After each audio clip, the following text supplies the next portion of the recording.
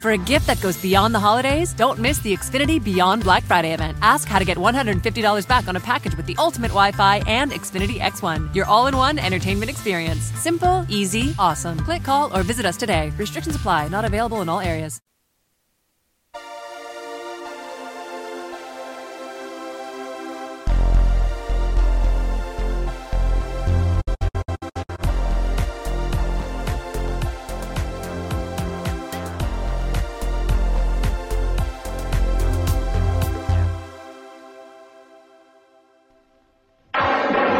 Spielberg presents Back to the Future, a Robert Zemeckis film. Marty leads an ordinary life. No McFly ever amounted to anything in the history of Hill Valley. Well, history is going to change. And 1985 is not his year. But Dr. Brown is about to change all that. Are you telling me that you built a time machine? Out of a DeLorean? He's sending Marty 30 years back in time. It worked! It's a flying saucer from outer space! Now, he's trapped in the past. It's got to be a dream. About to meet Chocolate. his future father. He's a peeping Tom. Wow! And he's making an impression on his mother. It's an absolute dream. And he can sleep in my room. Anything you do could have serious repercussions on future events. Now, he's got to make his mother and father fall in love. For crying out loud, I haven't even been born yet. And only Dr. Brown can help him get back to the future. Are you telling me that this sucker is nuclear? Precisely. Michael J. Fox. Whoa, this is heavy. Christopher Lloyd. There's that word again, heavy. Why are things so heavy in the future? Is there a problem with the Earth's gravitational pull? Back to the future.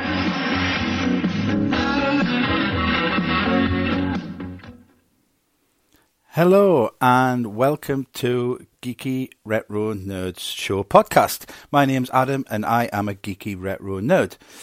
Thanks for listening. After I put out the last episode, which was my very first episode about the Burbs, I put a poll on Twitter asking what you wanted me to put out next, and the winner by a margin was Back to the Future. So this episode, as that trailer just now might have given you a little clue, is all about Back to the Future. So I just want to mention as well, actually, before we dive in, the source material I'm using for what I'm talking about here is from an absolutely amazing book. It's called Back to the Future, The Ultimate Visual History. And it's written by Michael Clastorin. And it is absolutely brilliant. It's thick as anything. It's got hundreds of pages in it. It tells us everything about the movies, the ride, the actors, the characters. And when you're going through it, when you're flicking through, there's loads of little gems in it. There's a tardy slip that Marty gets in the first movie. There's a flyer of Save the Clock Tower, and it's got I Love You with Jennifer's phone number on the back. It's got the letter that Marty writes Doc in Lou's Cafe, do not open until 1985. So it's a brilliant book. I can't tell you how excellent it is. If you haven't got it, it's well worth investing in if you're a fan of Back to the Future like me. So obviously this series of podcasts that I'm doing is about my favourite movies. And Back to the Future isn't just one of my favourite movies, it is my favourite movie. Well, actually, it depends what day of the week you ask me. It's really, really, really, really, really high on my list. It's probably narrowly beaten out by the original Star Wars trilogy. But I think that's mostly because of the nostalgia around the Star Wars trilogy. With the Star Wars trilogy, you got the toys and the figures and everything. So you could play with them, and you were in your bedroom pretending to be in a galaxy far, far away. You didn't really get that with Back to the Future, but Back to the Future is a fantastic film. What I will say about Back to the Future is that it is probably the best written movie, and it's got the best screenplay. It's absolutely fantastic, and it was written by Robert Zemeckis and Bob Gale, and they had the idea for this movie back in the 70s, and they were dying to get it made. And Bob Gale got the idea for the movie. He was at his parents' house, and he was looking through his dad's high school yearbook, and he was looking at it, and he was looking at his dad, and he was thinking, he wondered if he was around at that time, if he would get on with his father, if he would like his father. So the idea stemmed from there. And of course, we know the movie as Marty McFly and Doc Brown. Marty McFly ends up going back in time to 1955 in a time machine that the Doc invented. And his interactions in 1955 ends up putting his very existence at risk, along with his family. And Doc tries to send him back to 1985, and that's how we know the movie. But it wasn't always that way. What this book's really good at is it explains what the first drafts look like for this movie. So what I've done is I've noted down a few notable differences between the movie as we know it now and the initial drafts that Robert Zemeckis and Bob Gale wrote. So the first difference is that Marty McFly and Professor Brown, so in the initial drafts he wasn't Doc, he was Professor Brown, the pair of them ran a video pirating business from the third floor of an abandoned movie theatre. And it goes on in the book to say, we wanted to show that Marty was an operator, anti-establishment, a rebel, in a huge contrast to his father, George. Video piracy was still new in 1981, with pre-recorded movies retailing for $70 in stores. For Brown, the extra income was a way to fund his experiments and to pay for the care and feeding of his pet organ grinder monkey, Shemp. So he didn't have a dog, Einstein. He had an organ grinder monkey called Shemp. And at this point, we don't have a DeLorean as the time machine. In the initial draft, the time machine is described as a power converter that turns radiation into energy. And Doc's got the Professor Brown has got the radiation part covered, having borrowed, in inverted commas, some plutonium from a California power plant. But it's Marty who stumbles on the crucial ingredient Brown has been searching for, Coca-Cola, which Marty accidentally spills into the device. So no DeLorean, it's just a device. And Marty ends up going back to the 1950s using this device. Something else that's really interesting as well. It says that when Marty goes back to the 1950s, he wants to stay in the 1950s, because it was written in this original draft that the reason he wanted to stay was so that he could invent rock and roll and live off the proceeds, the cheeky little bugger. But he realises the consequences that would have, and decides that he would go back to back to 1985, or actually it's 1982 in the original draft. So how does Doc go about getting him back to 1982 in the original draft? So it says in the book that the final act differs the most from the Back to the Future that fans know and love. This finale details an elaborate plan to harness the radiation of an atomic bomb. Yes, I did say an atomic bomb. In order to trigger the time machine and return Marty to 1982 via a time chamber built into a lead-lined refrigerator. Now, where have we heard that before? Where have we seen that before? Using an atomic bomb with a lead-lined refrigerator.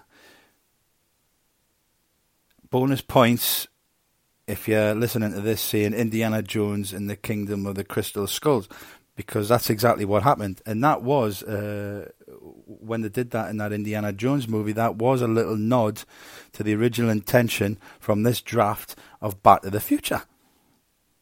So some really quite wild, wacky and out there ideas there in the initial draft. I mean, I suppose Back to the Future is quite a wild, wacky and out there film, but some of those things are really testing the boundaries, like an atomic bomb hanging around in the 1950s so that he could he could invent rock and roll, but it's really interesting to see how the initial draft differs from what we see in the movie now. So I also wanted to talk about the casting in Back to the Future of the two main characters in Doc Brown and Marty McFly. So let's have a look at Doc Brown first. There is a long list of people who were considered for the role of Doc Brown before Christopher Lloyd. Obviously, of course, we know Christopher Lloyd plays Doc Brown, but there was a long list of names who were considered before Christopher Lloyd was offered the role. So I just want to have a look at these names first before we talk about Christopher Lloyd taking on the role. So in the book here, there is a photocopy of the actual casting listing from Fenton Feinberg. I think there's about 40 names on here, and I'm just going to pick some of them out. You will have heard of these because they are very, very, very famous. So people on here include Jeff Goldblum. They include John Cleese. I would have never thought in a million years that John Cleese would be considered for the role of Doc Brown. Who else is on here? Gene Hackman, Mickey Rourke, Robin Williams. He would have been good. Gene Wilder. I absolutely love Gene Wilder. I think he would have been pretty good playing Doc Brown. Who else have we got? Chevy Chase, Steve Martin, James Woods, Danny DeVito, John Candy, Henry Winkler, the Fonz, Eddie Murphy, Bill Cosby, Randy Quaid. So a lot of, big names in the 80s and still now considered for the role of Doc Brown. But I think we've got, well, according to this book anyway, we've got Christopher Lloyd's wife to thank for him getting the role of Doc Brown, because initially when Christopher Lloyd was sent the script, he had his heart set on going back to the stage. He wanted to do a play about Hans Christian Andersen, and he looked at the script and he explains that he actually threw it in the bin. It says here, to be honest, I kind of had trouble trying to make sense of it. I called my agent and told him I wasn't coming back, and chucked the script into the waste paper basket. So he totally dismissed it. He chucked it in the bin. But it was Lloyd's wife at the time who reminded him of an important ethic that the actor had established for himself in terms of his career. His motto regarding getting work had always been never leave any stone unturned. So it says he called his agent, who was Bob Gersh, and said, "Okay, I'll come back and meet Mr. Zemeckis," and upon meeting him, that was that. So good job his wife reminded him of his motto about leaving no stone unturned, because I can't imagine Back to the Future without Christopher Lloyd in it. But when you see that cast list, I probably could have gone with Gene Wilder. I think that might have been okay. John Cleese might have been a wild card. But Christopher Lloyd is an absolutely superb Doc Brown. So I've just realised that I've only got 1.5 minutes left of this podcast, and I haven't even got on to talking about casting Marty McFly yet, or any of the things that I love about the movie. So I've just made a decision that I'm going to make this a multi-part podcast, just like the film. This podcast is to be concluded. So please look out for the next part, where I'll talk about the casting of Marty and the things I love about the movie. Thanks very much for listening.